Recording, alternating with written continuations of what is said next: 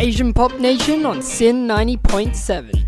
Welcome everybody to this episode of Asian Pop Nation here on Sin. My name is Leisha, the executive producer of APN, and I'm kind of here on the hot seat to fill you in on all of the incredible music and topics that we have on this very special episode. And speaking of songs, we are of course gonna have to talk about the two songs that we played just now. We first played the song titled Allegro by Midnight Grand Orchestra, which comes from their new album titled Overturned. Fun fact, this album has been picked as our APN album of the week, so that just gives you an extra indicator to check it out.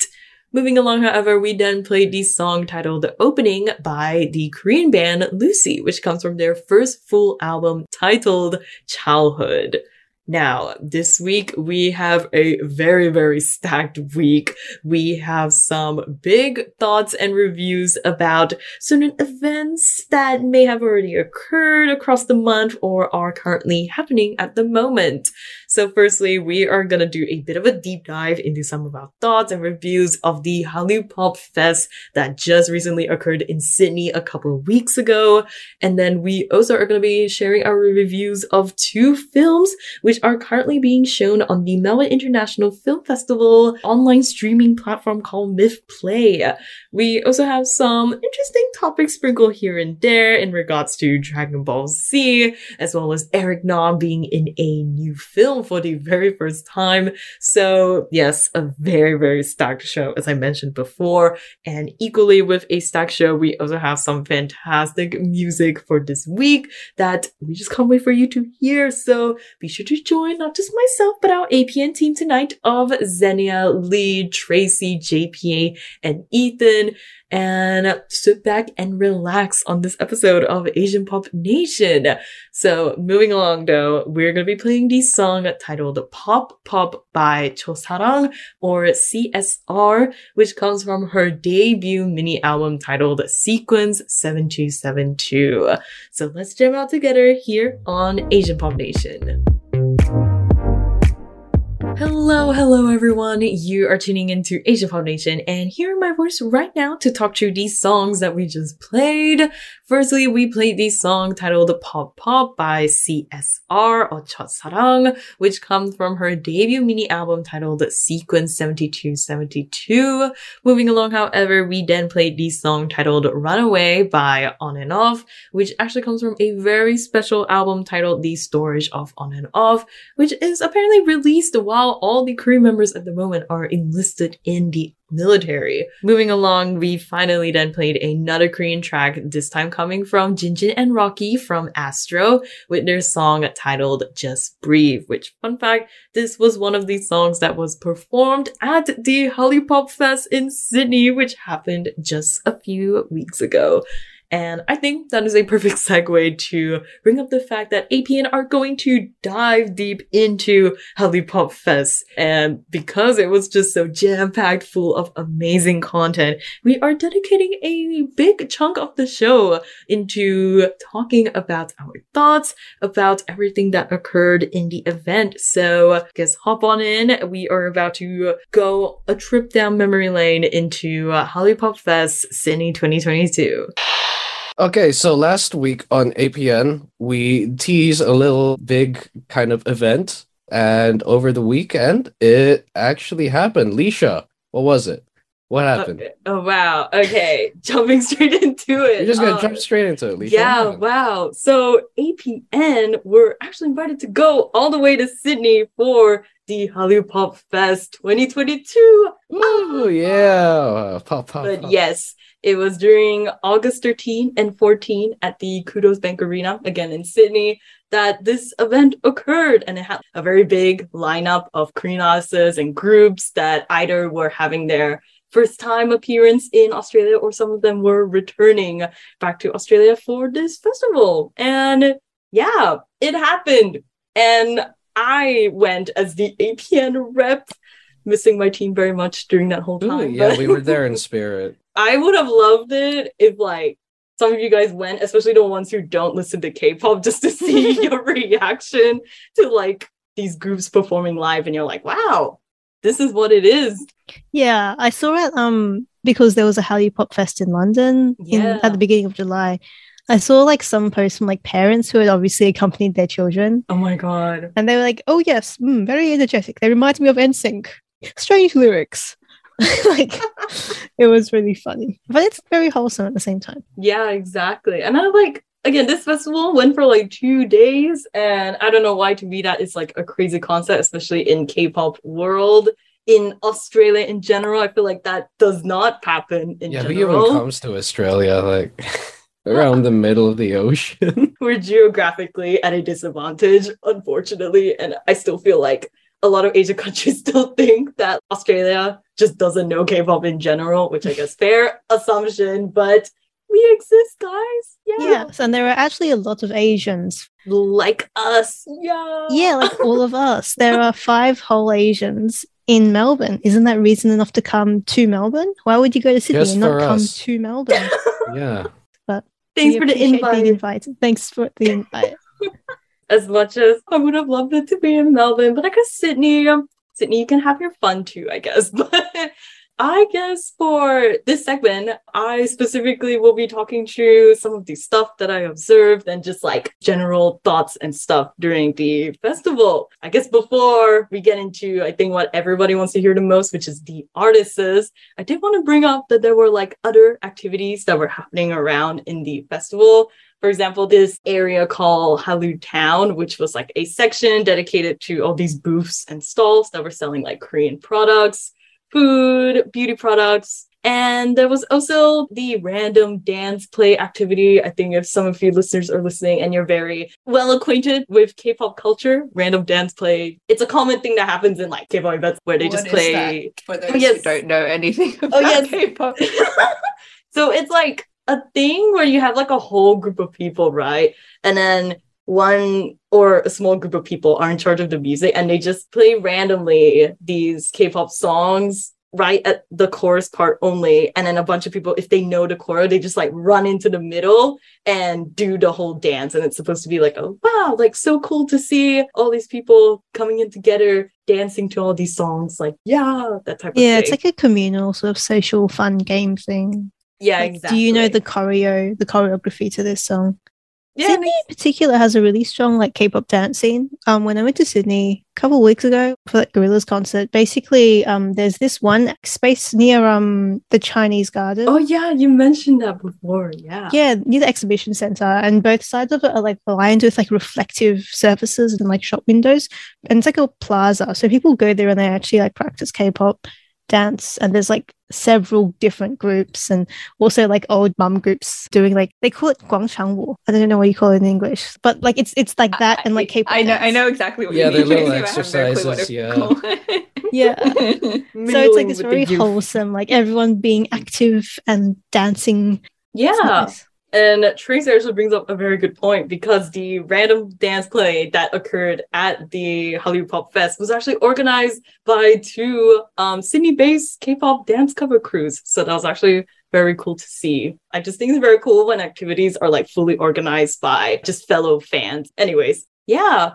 And then in terms of Hallyu Town as well, I'm pretty sure on Sunday, ONEUS, which is one of the groups that was in the lineup for day 2, they actually showed up to Hallyu Town and they did a bunch of like activities like trivia games, giveaways. One of my friends was telling me that they were like giving away signed iPads. Other than that, besides the concert, there was also like high touch event and a red carpet event, which APN did get a little sneak peek of, where all the artists came down on the red carpet. There were some fans as well who were able to make it there. And then they had like a 15-minute interview moment with the one and only Andy True. And that whole moment was kind of like, I don't know, I was shell-shocked the entire time. No words, but... Were you more shell-shocked by the groups or by seeing Andy True? Both. Seeing Andy True just standing there, I was like, whoa, this is the man that I used to watch like on SBS Pop Show when I was younger. And he's just there in his interviewer glory. Oh, that's so cool. He's sort of become like the default interview person for like anything like Asian cultural related. Yeah, here in Australia, for sure. Yeah. Also, to go back on something you said there was a high touch event. Yes. Xenia and JP, what do you think a high touch event is? It's about touching at high places. I don't know. High touch. What the hell's a high touch? Okay, wait. Here's a hint. It like involves the fan and the artist themselves. But what do you Like think? high-fiving them? Oh, Yeah. yeah. Yeah. That's it. Damn. Okay, that's Like a cool. Like very, very high-fiving them from the quick- stage? No. It's No, like a there's- very, very quick meet and greet. Yeah, Oh, very, okay. very, very, very quick because usually security will just be like, go, go, go, go, go. Right, Even if yeah. you literally put so much money into like being there. But anyways, Uh-huh. that is what a high touch event is. But I think for Hallyu Pop Fest, they rebranded it as a high wave because of COVID. So it was more of like Alright. you were going in and like waving at them and they were waving at you Aw. as well. But typically pre-COVID, it was like a high touch, meaning you would like high five them. Aw. It's like very fast paced, but also if you really want to have that like one-on-one moment. Anyways, yeah, I guess again, before I fully talk about the set list and the artists and stuff like that, I wanted to touch upon, I guess, my general thoughts in like of the event as a whole. Y'all want the good or the bad first? Actually, give us the bad first, because we want to end on a good note. That's a good point. I'll start with the bad one so that we can end on a good note. So, in my opinion, I'll say my one glaring like negative point of the event itself was Hallyu Town itself. I felt like the booths were there wasn't much in the first place, and the ones that were there, I felt like they weren't super engaging or like super exciting. There were a couple ones which I thought were really interesting. There was a booth that, if you listeners are very in tune with K-pop culture, you know, a lot of people like to collect photo cards and then they like to put photo cards in like pouches so that they can like carry it around in their life, and then they like to decorate it with stickers. So there was a booth dedicated just for that. Like you could buy stickers and the little pouches to put like your photo cards and stuff like that. I thought that was pretty cute because it's so specific to, I guess, the K-pop fan experience. There was another booth where they were promoting their product where you could play like a K-pop dance game. Imagine like Just Dance, but K-pop songs instead. I thought that demo was pretty interesting. Other than that though, yeah, I don't know. I felt like Hallyu Town was missing a little something extra. Maybe it's because I've seen anime convention booths, for example. I feel like anime ones, I don't know, the way I wrote it was that there's a lack of community contribution. That's like the way I phrased it. But because most of the booths that were there were from brands that existed in Korea and then they like came down there. There wasn't a lot of like, oh, maybe like Sydney-based Korean stalls or something like that. Or they weren't like booths that were done by fans. Like, you know what I mean? Because it's like anime convention booths. They're run by like people who actively are fans and then they create content.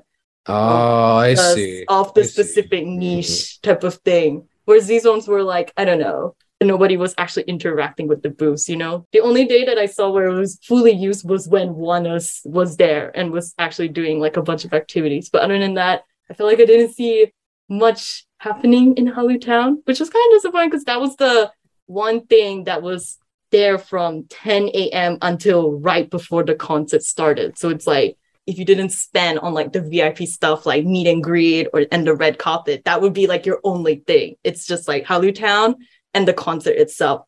But in terms of my positives, I would say the actual like concert portion of Hallyu Pop Fest was actually very well organized. Yeah, everything just went very smoothly. I didn't hear too much like complaints about the actual concert itself. So like I guess the actual part that people came for, which is seeing the artists performing and stuff, they like aced that. Nobody was like left behind or something like that. There weren't like seating or like standing issues. So that is good. And I guess the best part is the artists. Like, of course. Seeing them, and in the concert itself, again, it's a 2-day festival, which hardly ever happens in Australia in general. So it's pretty surreal to have essentially 2 concerts back to back. Oh my god, it was... They're real. They're real people. Isn't that unbelievable? Yeah, no, the actual concert itself was crazy. Hello to all of our listeners here on Asian Pop Nation. It's Leisha here, and I'm gonna fill you in on all of these songs that you heard just now on our show. we first played the song titled Do It Like This by Korean group P1 Harmony. And moving along, we played the song titled Untouchable by Korean girl group Everglow. And lastly, we played another song to come from another Korean artist. This time it's Chungha with her song titled California Dream, which is a B-side from her Bare and Rare Part 1 album. Now you may see a little theme here. All of these songs that we played just now came from Korean artists. And you may be wondering, what's going on here? Well, it's because here at APN, we are doing a little special segment of our show where we're diving into all things Hollipop Fest related. Just as I'm speaking about this, we are actually diving right back into our Hollipop Fest conversations. This time, diving deep into all the performances that were happening on day one. So let's go. The actual concert itself was crazy. I guess let me do a little bit of rundown. Day one, we started out with P1 Harmony, which are the way the set lists are all ordered is like they did the newest groups first, and then it goes all the way to like they call like the senior groups, so the ones that have existed in the industry really long. So we started with P1 Harmony. They debuted, I think, right in like pandemic times. So I was actually very impressed by their presence and performance, considering, again, for a group that debuted right into COVID times. Obviously, they performed a lot, but they haven't done a lot of performances directly with fans, especially on like an international scale and stuff like that. So their performance element, great, 11 out of 10. Kiho, one of the members, he's very hilarious, and I see why a lot of people really like him online. But yeah, my favorite song that they performed is definitely the last song, which is Do It Like This. It's been stuck in my head since like the day they performed it. And it was a song that like I just bypassed when it came out early this year, but now she's coming up to be like the number one song I'm playing this whole month. It's bad for me. It's just, I don't know why. I just feel like their songs are very good for concert setting. And I guess saying on that part, Everglow is also another example of a group that their songs are so perfect for a concert setting. Like they performed all of their very like hard-hitting songs with a nice B-side in the middle, Hush, very cute, very nice. But all their other songs were very popular title tracks that even if you're like a casual Everglow listener, you would have definitely known. And loved them to bits. Mia, she was like the standout to me in particular. She's amazing, out of control. When she did like the dance break in Dun Dun, I think, wow, out of control. And yeah, Everglow, they're fantastic considering also the fact that they were performing without two of their members. Aisha, for example, she wasn't able to attend very, very last minute, but I feel like the girls really like amped up the performance aspect. They were fantastic. And then Chungha, oh my... Chungha is like very good performer. K-pop royalty. Till this day, I'm still like shocked that I even like saw her in real life. Oh, she was out of control. And probably to me, out of day one and day two, I think she had the best like audience interactions. I think her set list was really, really nice. She had a couple songs that are like the title track songs that most people know, but she had a lot of like B-sides as well, which were like my first time hearing them, such as California Dream. Arsha really liked her a lot. And once again, I think she had the best like crowd interactions in general. She even pointed out like someone who had an IOI light stick. And if you know Chungha history backstory, you understand why that is so like hard hitting. But yeah, she was amazing. Oh my god, just love her. Okay, next, moving along, we had the boy group SF9 performing next. They also, like Everglow, were missing a few members, but I felt like they really made up for it with their like stage presence and everything. And SF9 was one of the groups that like I mentioned it off air to Tracy, but I didn't actually know them too much prior. I knew one of their songs in particular, but I didn't keep up with them too much. So seeing them perform was a really, really nice surprise. I cannot lie, teardrop. Also instantly went into my playlist. It is so good. Wow. And I hate myself for not hearing it sooner. It's crazy. And definitely may have developed a it's so embarrassing. I have a crush on one of the idols from SF9. Is it Taeyang? Yep. I hate how you got that by the first go. It's kind of obvious. Yeah. Yes, it's Taeyang. Main dancer. The main dancer, and yeah, I don't need It's to very explain myself. understandable, Alicia. I think a lot of other people have been in your position.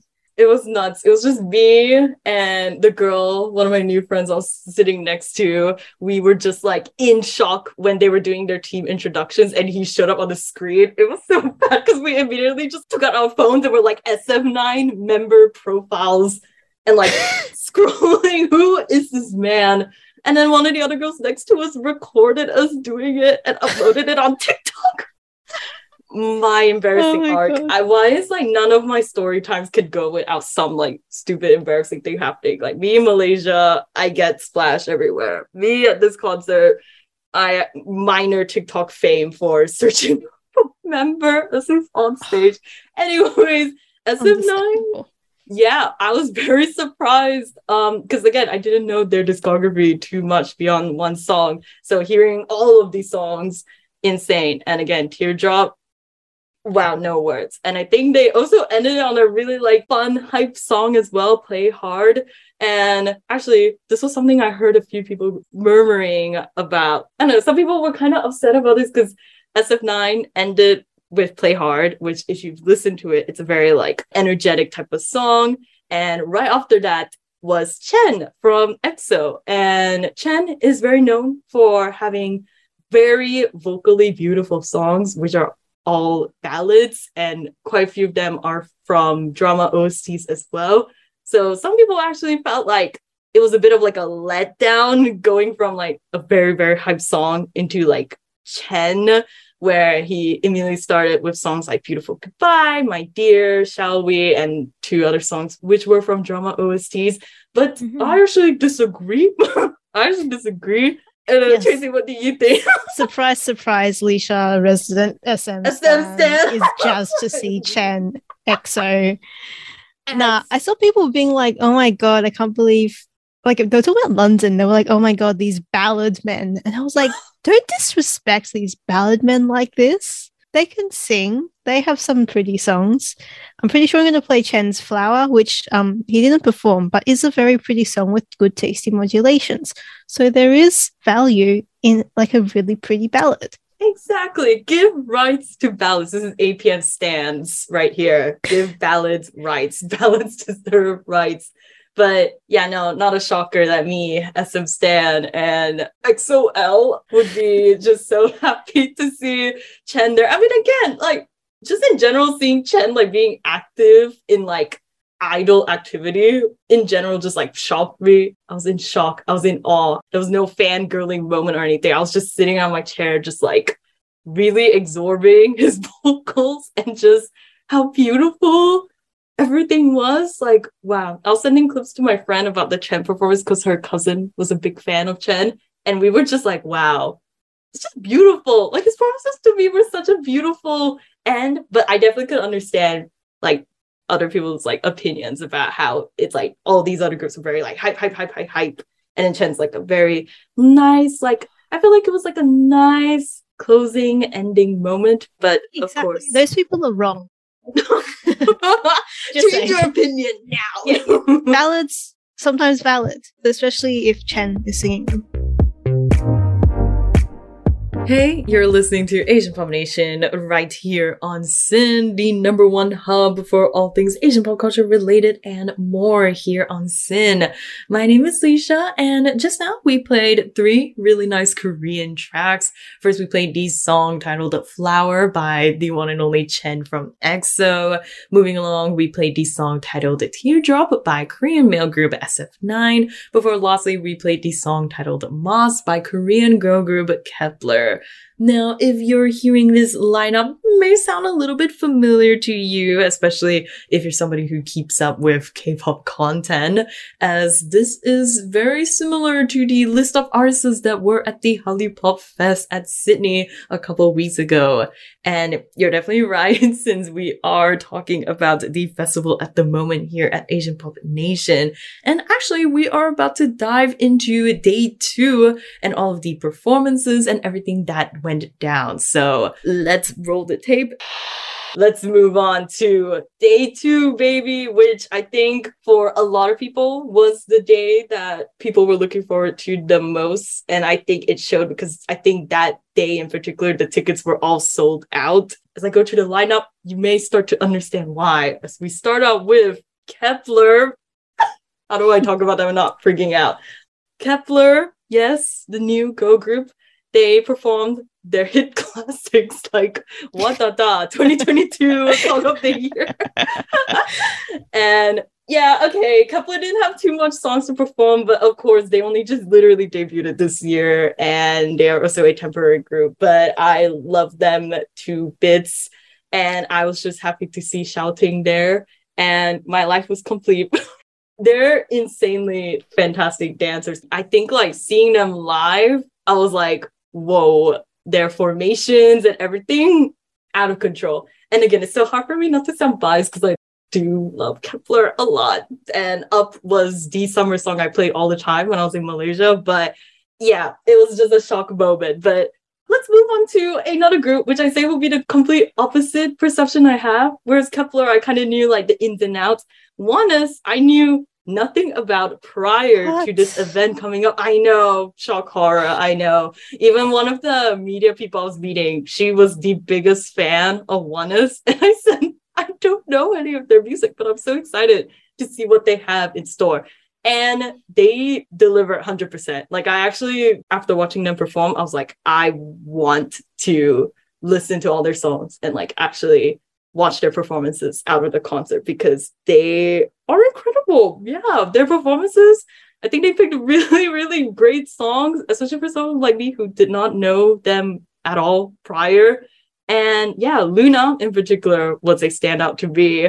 And I think, wink, wink, we are going to be playing that song in particular. Wow, like they brought up the props, guys. They had fans. The members were using fans in the choreo and it was crazy. And they had so much energy like the whole time. One of them was like jumping out of people's backs. They were doing like they were doing the most. Then Mamamoo's like younger brother group.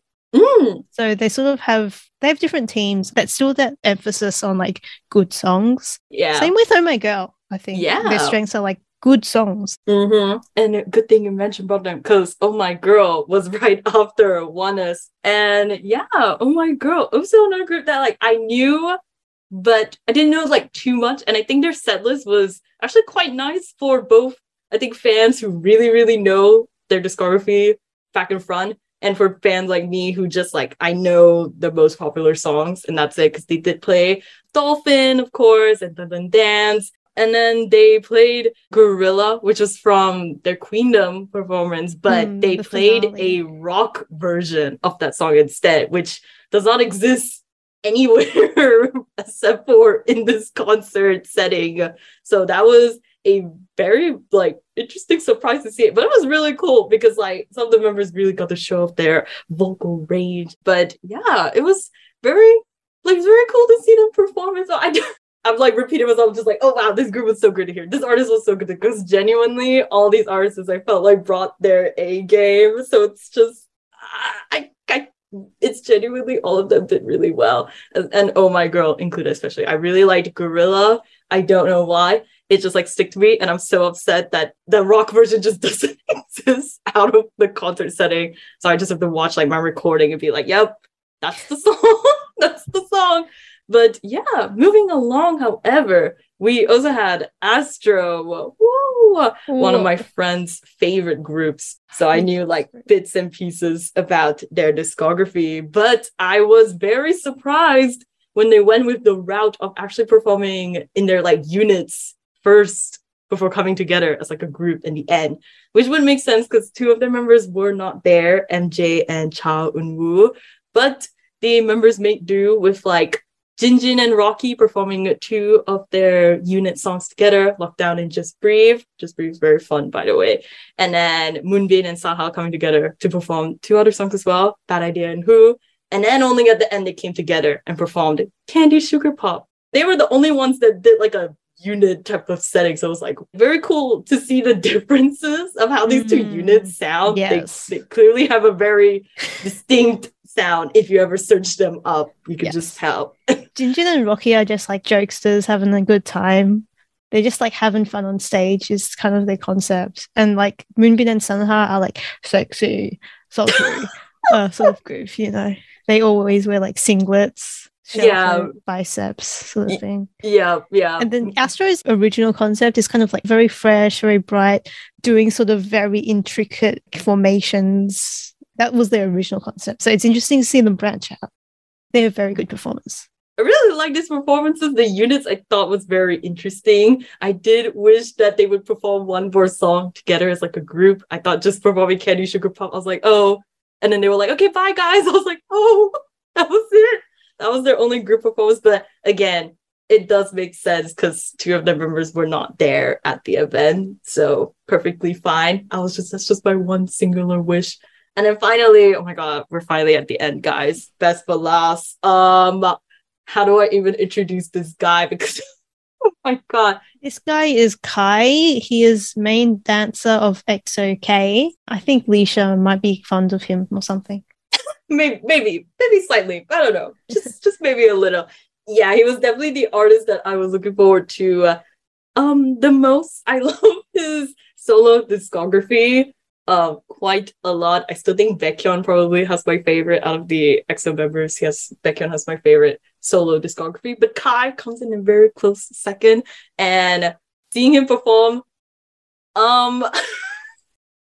God, we can tell it's very hard for me to articulate once we get to artists that I genuinely already liked prior to the event. He was out of control.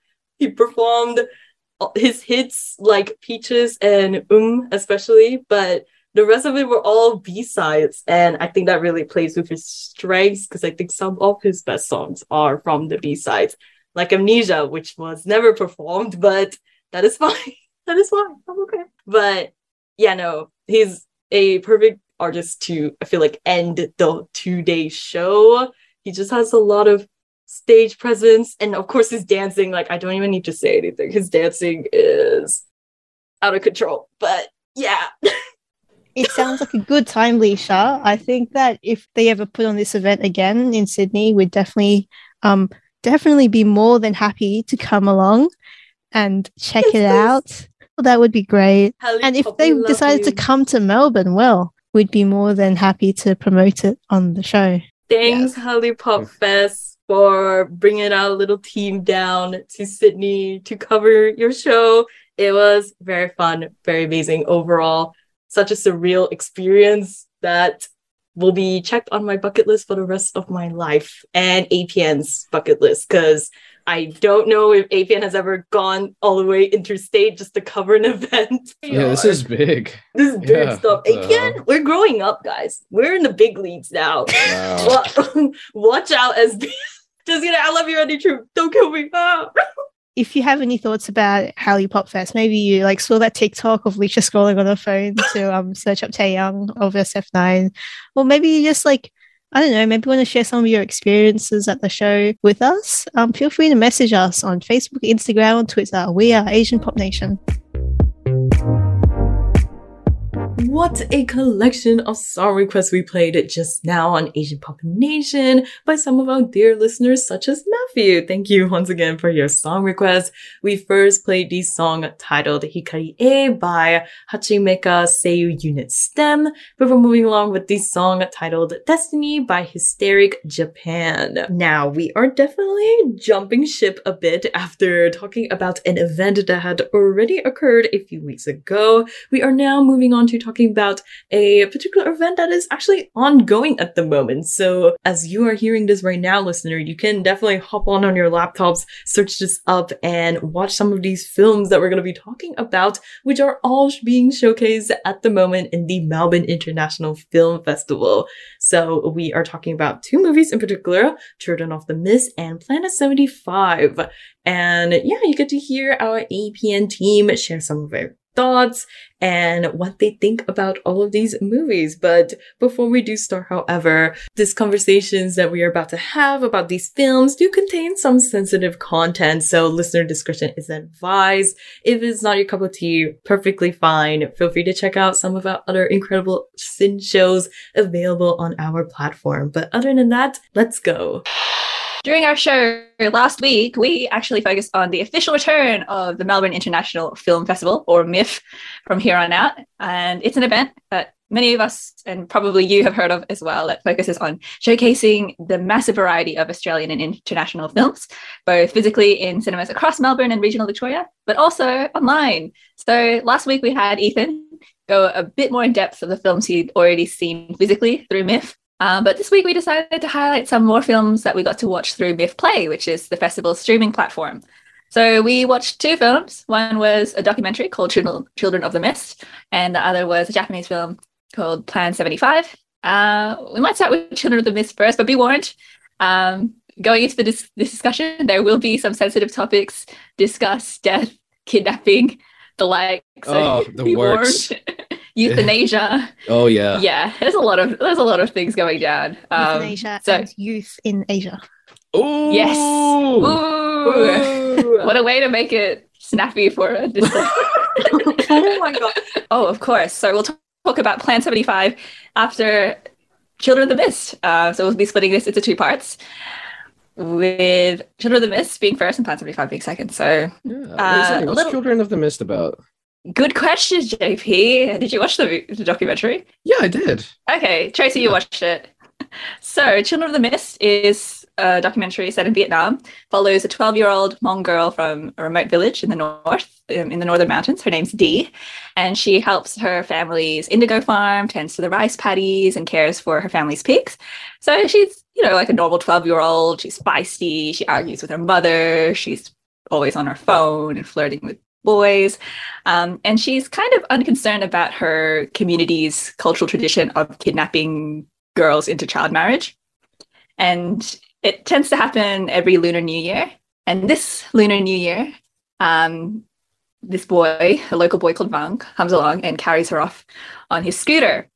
So essentially, the documentary, shot and directed by Harley Diem, who actually couldn't speak Hmong language, and who'd stayed with Dee and her family for 3 years and could only understand snippets based on the short Vietnamese explanations they gave her. She was then able to work with Hmong translator from the same village as Dee and translate about 100 hours of footage from her time there and following Dee in her life. So thoughts, Tracy, JP, what were your takeaways from the documentary? I found it really interesting. Yeah, it was nice. It was surprisingly chill for how heavy of a topic it is, child kidnapping and stuff, and forced marriage. It's going into it, I thought there would be a very clear how would you say this, moral, moralistic, something moralistic, right? But then what I got from this documentary was I don't know, a damn good documentary. It just documented her everyday life. Didn't really try to paint anyone as any sort of archetype or anything. It was just this is a village in Vietnam, this is a tradition that they have, and it's so intertwined within, I guess, the fabric of their reality. It's it's an everyday life thing for them. It's so cool to see. It's so interesting. I guess if there's two things it has in common with Plan 75, which we're going to be talking about later, first of all, there's a karaoke scene. Oh yeah, there is. Second of all, it's this sort of lots of conflicting emotions and people talking about very serious things very nonchalantly. So in this village, there's I guess you can sort of divide it into two halves. The first half is it's sort of a lot of it's mostly just conversations revolving around the practice of child kidnapping collected over 3 years. They'll be like, oh my god, I'm going to get you and kidnap you, as it's a fun playground game with other kids. Or with her mum talking about her attitudes towards being a woman, etc. And all the while they are just doing stuff. So they'll be making indigo dye and dyeing cloth and that sort of thing, or they'll be harvesting rice and that sort of thing. So it's just this very pastoral sort of agricultural first half.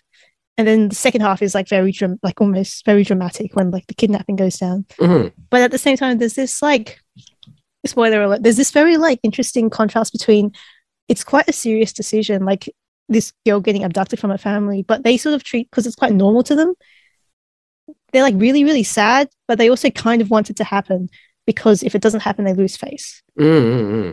So it's this sort of weird interplay between like, I really don't want my child to leave and like leave our family, but at the same time, like this It's is like just it's part of life. Yeah, it's like they accept it. They accept it as a fact of life. Yeah, Xenia, any thoughts on? I had the same feeling as Tracy. You go into this and you think, you know, like the kidnappers are going to be villains. Evil, yeah. But it's just another 14-year-old boy. And he's like, I'm still a kid as well. Yeah, like he doesn't really know what he's doing either. Yeah. And it's like interesting as well because in the documentary, the director, Hailey Diem, she's also had a role in it as well. And I was watching some interviews after watching the film about how, you know, she spent 3 years there, practically became like an older sister. And you can hear conversations throughout the documentary between her and the main character about, you know, like, what did you think of me going off with, like, do you hate me? And she's like, yeah, of course I hate you for doing something like that. Because, you know, she obviously has such an emotional connection that even when she was being dragged away and the director tried to stop it from happening, she was kind of pushed away. And I haven't really seen many documentaries where the camera person has literally become like a character. Mm-hmm. I think that's why it's so non-judgmental, right? Because she just understands their situation. She doesn't come in with like her own worldview and is like, these people are obviously wrong and I'm going to like show how backwards they are. She like genuinely sort of has a fondness for this family and understands, I guess, the fact that this is a very normal sort of custom. She doesn't like it at all. She sort of understands that this is their way and this is kind of what they want. Yeah. I was also surprised in some of the scenes when she had been abducted and the boy's family comes to her house. And, you know, she's trying to break it off. His family's like insisting. And the way that, you know, the main character and the boy handle it is like how 14-year-olds would, you know, like they first start like just like, you know, leave me alone, and then it becomes like this little chase and they start laughing and then it's just like yeah, you can tell they're just like stupid 14-year-olds. Like when I heard about this movie, I thought it was like, oh, this girl has no saying in it, but they also try to make a point of like the two of them must agree to the marriage before they proceed with it. They don't really give her a lot of choice or a lot of like she constantly says she doesn't want to be in it and they're like, yes, but like you do, right? But they do actually fundamentally they try to frame it as like a choice between two people. And it was also interesting how those scenes between the boy's family and the girl's family felt almost like two nations trying to establish friendly political relations. Yeah, they were trying to be that's what marriages are, really. yeah, they are. Like that one scene where like the boy's father offers her dad like a glass of wine. Like a cup of wine and he's like really reluctant to take it and he's like and then the other guy's like, oh no, it's not a commitment, you know, it's okay, I'm just offering it to you, there's no strings attached to it. They really don't want her to be married to this guy, but they also don't want to upset this person, like this family, just in case they do. It's really interesting, this documentary. I would really recommend it. Actually, I think it's quite easy to watch despite its subject matter. Like it's not grim at all. Like it's set in this beautiful valley with mist. That's why it's called Children of the Mist, because like it's sort there's of mist and children in it, and there's children in it. Yeah, it's not heavy really at all. It's like surprising, especially since it's a documentary, so you know it's like, wow, this actually happened. But it's just so interesting, just as an insight into like Hmong life and how it intersects with like modern life. Because she was talking to this boy on Facebook before he abducted her, so it's interesting. And then like her boyfriend, like her ex-boyfriend, and all that drama. Texting, and then like gossiping with her like friends about this guy. Yeah, like, the gossip. Oh my god! There's this great scene where she's like on her phone and like just going through her texts with her friends or her sister next to her, and her hands are like stained with like blue dye from like obviously the indigo.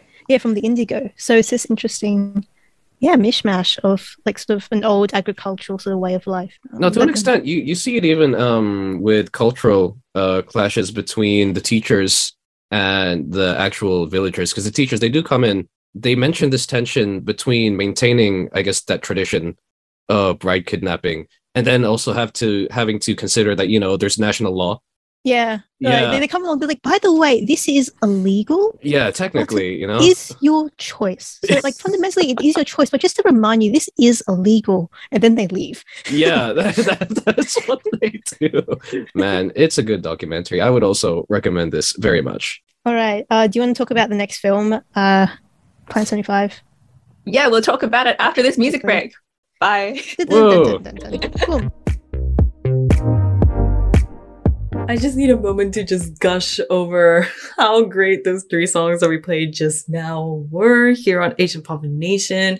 And of course, I want to fill you in on all the details of the songs that we actually played. So don't worry, I got you covered. Firstly, we played the song titled You Need My Love by Very Koi Bunny. Moving after that though, we then played the song titled Blush!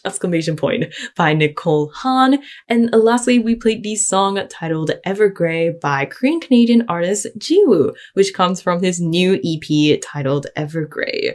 So if you're just listening to our show right now, we are actually going to be talking about a second film, which is being shown in the Melbourne International Film Festival at this very moment through their online platform, MythPlay. So right now you get to hear our APN team share some of their thoughts of the movie titled Plan 75. So listen in to some of their juicy thoughts right now. So last segment, we talked about a film from the Melbourne International Film Festival that quite a few of us watched. It was called Children of the Mist. Very, very interesting documentary.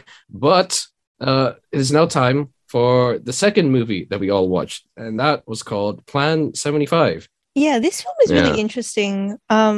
It's set in the sort of alternate future of Japan where basically the government has instated a program where people over the age of 75 have the option to get like a government subsidized sort of end of life thing, a sort of end of life care package where they get to, I guess, talk to people on the phone and like they get some extra money to live out their final days and then they get euthanized. You know, that to do sort of deal with Japan's growing population. That's the future that this film proposes.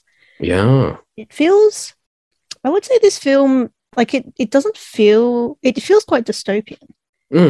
Like it's not dystopian in the sense that like I think you usually associate dystopia with like sci-fi, like everyone's in some sort of camp costume. You know, industrial society, boom, smoke everywhere. Yes, like something like Brazil or The Double. Yeah. You've definitely watched that film? Okay. Yeah, I feel like because all the indoor scenes in this are a lot of there's not a lot of natural light in this movie, especially in the first half. It's all like set in quite like dark rooms with artificial lighting, and there's often like shadows around the characters. At the same time, it's like very like a lot of it takes place in like bureaucratic, like waiting rooms, for example. Is a recurring theme, or like offices, and they look like normal offices. Like it looks like the office I went to work today in. So it looks like it could be set in our present reality. It's not sort of high fantasy at all. It's actually like eerily realistic. Yeah, like it could be happening now. It could be, yeah, because like you know the aging population thing, it really is like a big issue in Japan, and so yeah, the topic, I guess, like the subject matter of the film, it's pretty hard too. Yeah, there's a lot of like in terms of its pacing, it's such a quiet film. Yeah, there's a lot of like after the character leaves the shot, it sort of lingers for a few more moments. You have some shots which are like more than 1 minute long, just a single shot, like a stationary shot. I think it opens with like a 2 minute like shot. It was blurry. I had no clue what was happening. You hear like a clatter of something, and someone's going through a hallway. Yeah, I almost forgot that the movie was on when I started playing it on the website. I was like, oh, I gotta do something else. And there's a lot of silent moments. Yeah. I think it's just to emphasize that these people are really lonely. Yeah, they're really lonely. Yeah. So I guess there's 3 main characters that the film follows. There is, I think her name is Michi. She's a 78-year-old woman, and over the course of the film, she gets gradually pushed out of society. There is a Filipino worker who starts off the film in like an aged care facility and then starts working for Plan 75. And then there's this young man who works as like a sort of like a customer service agent for Plan 75. Like he sort of arranges, oh, so you've signed up for this? Oh yeah. So like what sort of plan would you want? Sort of he's the guy you talk to at the desk. Yeah. And I guess there is also this one character who kind of sort of comes in halfway and leaves abruptly, which is this girl that Michi meets halfway through on the sort of the chat up line that Plan 75 provides the seniors before I guess they leave the earth. God. It's like complimentary, you can have friends before you leave sort of thing for 15 minutes a day. Yeah, it's sneaky too, because with how bureaucratic everything is, right? Like you don't really, sometimes it's hard to sense it until you get to the point where, finally she's sitting on the bed and, they're about to give the, medicine, quotation marks to her. It's like, whoa, this is insane.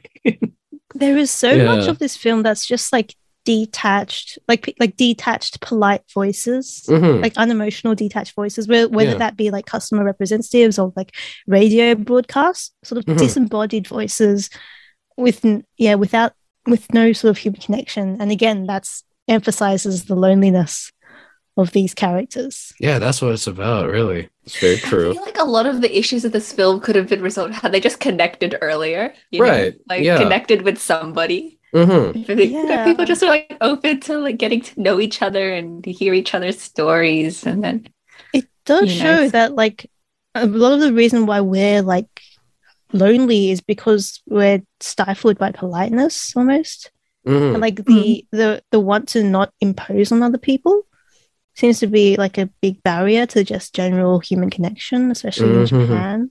Yes, just reach out to people, man, for real. Like seriously, You're gonna go crazy. Just message people. Don't be like, oh, I'm gonna look weird. Like, they'd probably be pleased that you'd reach out to. They'll be like, oh my god, you actually care about me? That's crazy. No one cares about me. So like, text people and be like, hey, do you want to meet up for something? They'd probably appreciate it, even if they haven't heard from you for like 5 years. Reach out to your old high school friends or people you used to work with and meet up with them, because it can be pretty rewarding. So yeah, that was Plan 75. Pretty interesting film. However, as of the time of us recording, the film screenings of the films that are physically in the cinemas would have ended already, sadly. But you'll still be able to check out some of the films on the 2022 program through MIF Play, like us. That was how we watched it. You'll be able to do that until the 28th of August. So make sure to check out the official MIF website to find out more. And if you have any interesting impressions about the films we talked about, or if perhaps you managed to find some other interesting films you want to let us know about before 28th of August, let us know. Facebook, Twitter, Instagram, Asian Pop Nation. This is Asian Pop Nation here, residing on Sin. My name is Leisha, and if you're just tuning into our show right now, we just played 3 incredible tracks which all come from Asian artists across the globe. Starting first with the song titled Music All We Have by Indonesian artist Scalar. Moving along after that, we then played the song titled Alter Ego, which is actually by The Fin, which is a Japanese band, and remixed by Sunset Rollercoaster, which is a Taiwanese band. So love the collaboration moment here. We then played a Japanese track titled Magical Blink by the artist Surround, which actually comes from their new album titled After Hours. And maybe some of you guys are listening on the show right now may feel like we're entering the after hours of APN, and you will be right, as we're about to get into some more interesting topics, not so related to MIF or Hallyu Pop Fest, but more of our usual interesting news that have popped around that we just really wanted to talk about. Like this very interesting film announcement that Eric Nam, a really well-known Korean artist who will be making his film debut in a psychological thriller movie. Very interesting indeed. And definitely listen in right now if you want to know all the details of what exactly is going on with this news. So let's go. If you're not in the know about who Eric Nam is, he is our favorite Deloitte analyst turned K-pop star turned radio and podcast host turned actor now, apparently. He is a guy from Atlanta who basically participated on a K-pop show and then was cast by a company called Stone Music, which he left in 2021. He has quite like a fan base in terms of the K-pop world from hosting a lot of shows. He's quite an affable guy who is a good bilingual host, and he seems to be just all-round pleasant guy. Recently, we have news that he's actually making his acting debut in a new, I was about to say musical. It's not a musical. It's a new film. It's called Transplant.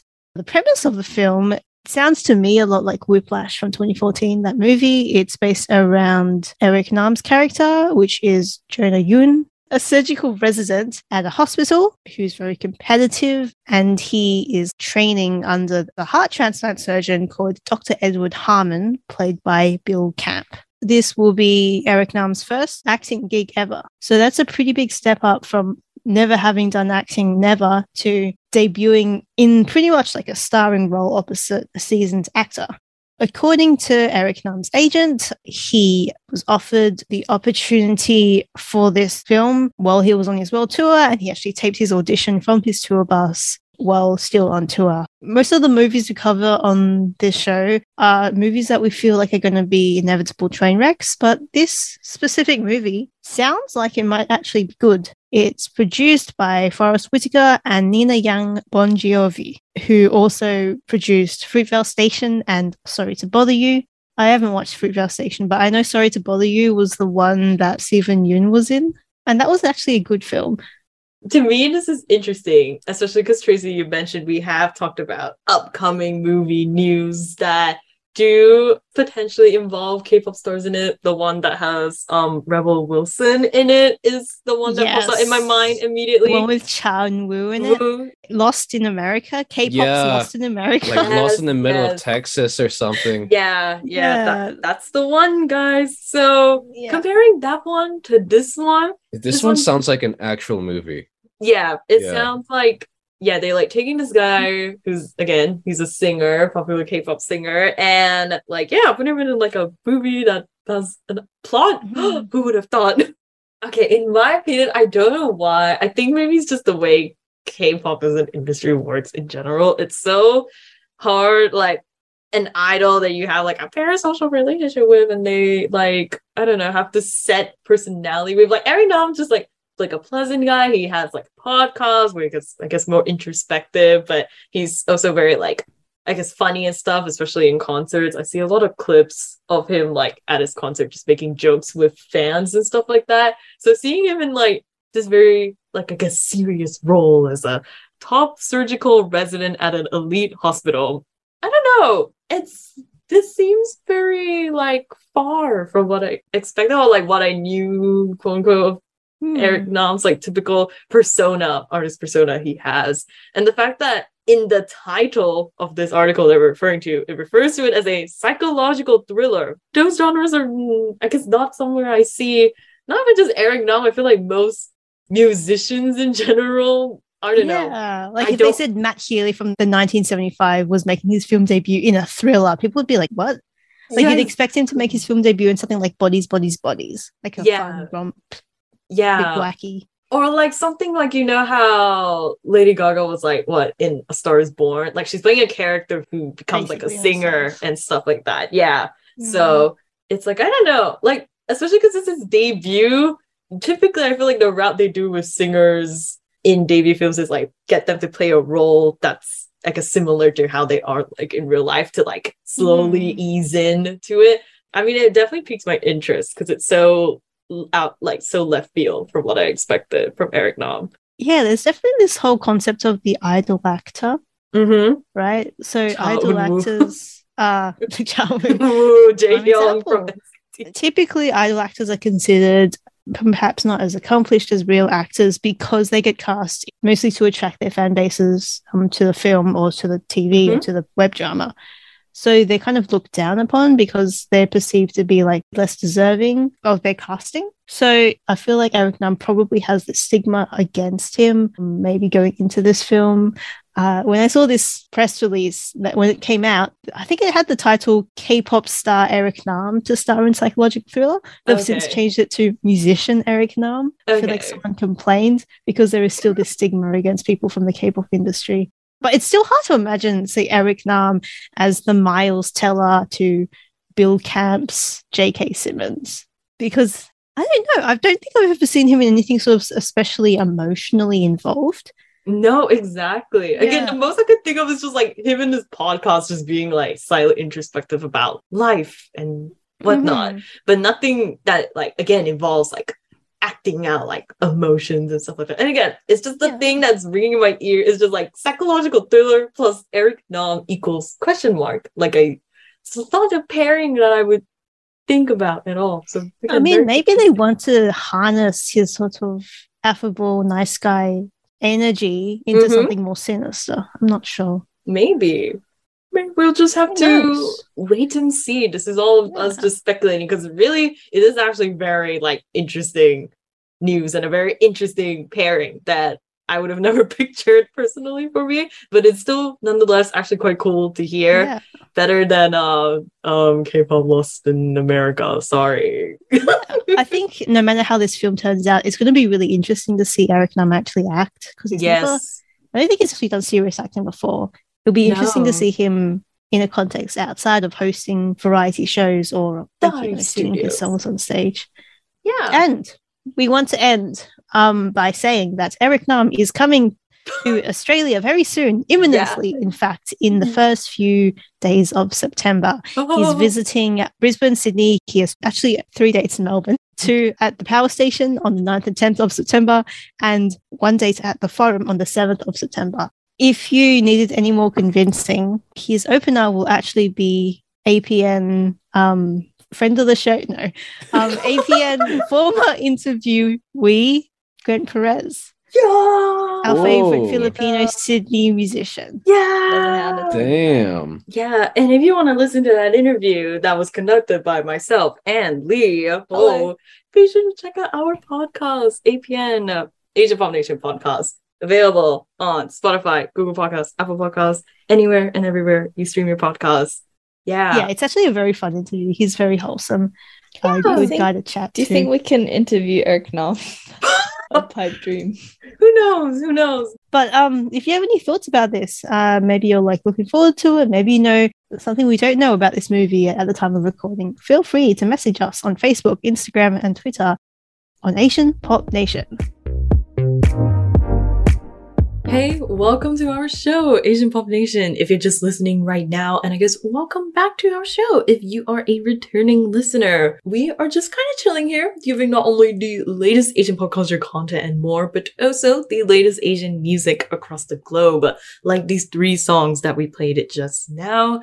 We first played the song titled Living Hell by Bella Porch, before moving along with the song titled Ming Ling by Ramen Girl featuring Young Raja, and lastly, we played the song titled High Risk, High Return by Sins featuring Paula Dared, which comes from the new EP titled High Risk, High Return. And just like how I mentioned that we love to talk about new pop culture content and play new music, this next topic that we're going to be talking about definitely fits into that radar, but in a more interesting way. It's definitely not a realm that I feel like us at APN have talked about before. So be prepared to hear our team kind of go through a whole spiral when we talk about this collaboration with the video game Fortnite and the anime/manga Dragon Ball Z.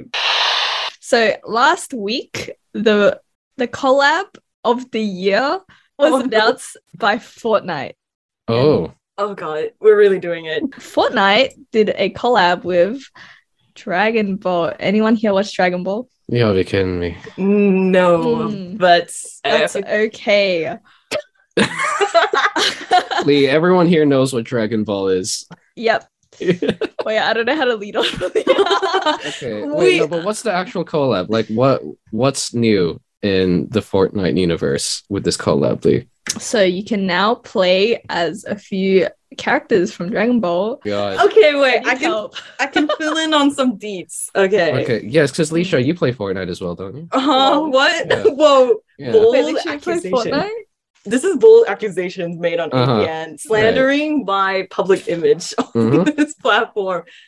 Yes, I did play Fortnite before. Anyways, Oh, yeah. whoa, No shame in that. But yeah. Oh, no shame. So apparently they not only have all these characters, which I guess you can like pay in-game currency to own their skin, kind of like the Ariana Grande Fortnite collab, the Naruto Fortnite collab, the Rick and Morty. Yeah, you get the picture. Fortnite likes to do collabs all across the sun. So I guess Dragon Ball wasn't a big surprise. Mhm. But they also have an island in the game called Dragon Ball Adventure Island, which has locations inspired by Dragon Ball Super. And yeah, and then I guess you have additional like mini quests that are a part of this that you can get rewards and do a Kamehameha. And Mhm. yeah. Yo, say it like you own it, Lisa. Say it like you're gonna do one right now. No. Okay. No. And I guess you also get to have like a mount, like you can have one of the clouds that I guess is shown a lot in the anime that the characters ride on. What do you guys think about this collab? I think I already said before that to me it doesn't seem too out there for Fortnite, but what do you think? What kind of future have we come to where this is normal? Have you not always wanted an iconic anime to collab with the Fortnite? What? My God, we had Naruto, I believe. Yes. Was it earlier in the year or last year? I think it was earlier this year because I swear I've seen so many footage of like Sasuke doing the Fortnite Yes, dance. yes, them doing the Fortnite dances. And even before that, like we had crazy things in Ariana Grande, Yes, John Wick. that is true. Yeah, man, I don't know. Like, what's happening with the world? I'm trying to understand You don't like this? what's going on. No, I mean, it's just so odd to me, you know? What anime would you like to see be Fortnite-fied? What in the anime future? would What do I you like think to actually see fits? get Fortnite-ified? Nothing fits. This horrid game is absolute Xenia, you got any romance animes that would fit the Fortnite universe? Would fit the Fortnite universe. Oh my God. Any that are like popular. Oh, you know what? Oh, no. I feel like an Oran High School Host Club would be fun. Oh, I was gonna say that. Or in High School Host Club. Whoa, that like sent like shockwaves through my. Whoa. I don't know what they would do, like what their weapons would be, but I think it'd be a lot of fun. Just Whoa. Oh, I think But- they would just hold a gun, but yep. Yeah, that's Aw. fun. That's Oh, Tamaki holding a gun. Oh, Yeah. that face. Lee, you're the resident Fortnite fan. What do you think? Is there an anime you'd like to see Fortnite-ified? This question is insane. It's Is so Attack on insane. Titan? and Oh, Fortnite a thing? Oh, I'm surprised they haven't done that yet. Yeah. Yeah, I think Attack on that would be Titan. kind of Yeah. sick. Oh my god. Yeah, I think Attack on Titan and Fortnite would be really It does sick fit. crossover. Yeah, because Attack on Titan, it's a gritty story, you know? Mhm. And yeah, it's not out of character for them to be shooting each other. I feel like you can do a nice island, like an Attack on Titan themed island as well, and it's just a recreation of whatever the main town is, obviously. Oh Oh, god, and yeah. you know how you can get like back when the Thanos thing was a Thanos and Fortnite collab. Excuse me. Oh yeah, And Thanos you was can in get Fortnite. the Infinity Gauntlet and like you pretty much become overpowered. They should do that, but you can just With start the Titans. rumbling and everyone. Oh no. This feels like a Oh, fever dream. no. We're like mentioning Thanos. We're Listen, mentioning if they do a collab, haha, doo. So I think Fortnite would get some really good PR rep if they did One Punch Man because they can finally bring back the Goku versus Saitama debate on YouTube. Oh And yes, that's everyone true. can be like, my Goku has a better gun than your Saitama. Oh, that's true. I think that is the future of Fortnite now. Big brain moment. Honestly, claps for Ethan. I single-handedly say Fortnite.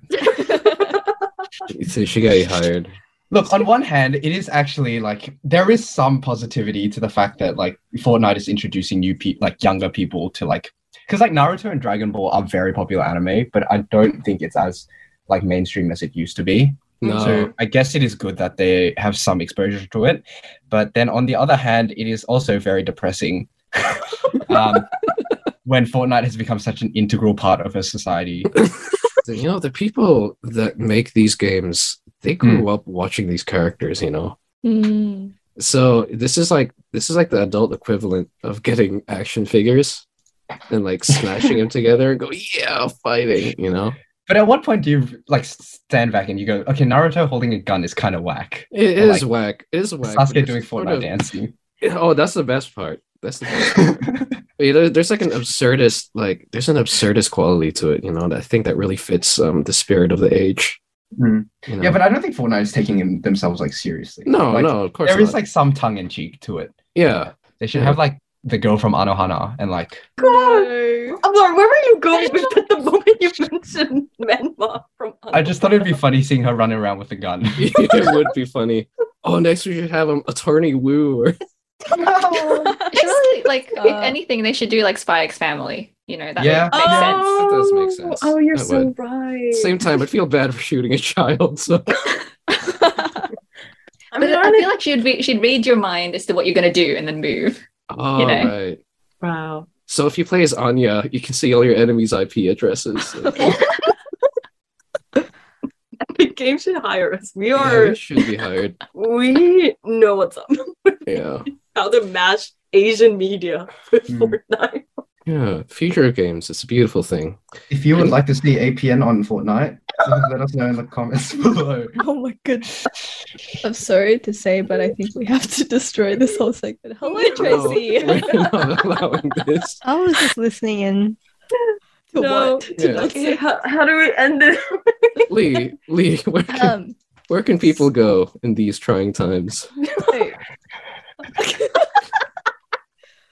If you want to be rescued from the rapture, where should they go? I'm crying. I can't. Fortnite goddess. Tears are falling. Why did you Why am I crying? If you have any thoughts about this Fortnite and Dragon Ball Z collab, or if you would like a #1 victory royale, let us know your thoughts at our Facebook, Instagram, and Twitter at Asian Pop Nation. Greetings to everyone who is listening to us right here, right now on Asia Pop Nation, whether live on air or on our podcast. It's Leisha here, the executive producer of APN, who is here to fill you in on all of these songs that you heard just now.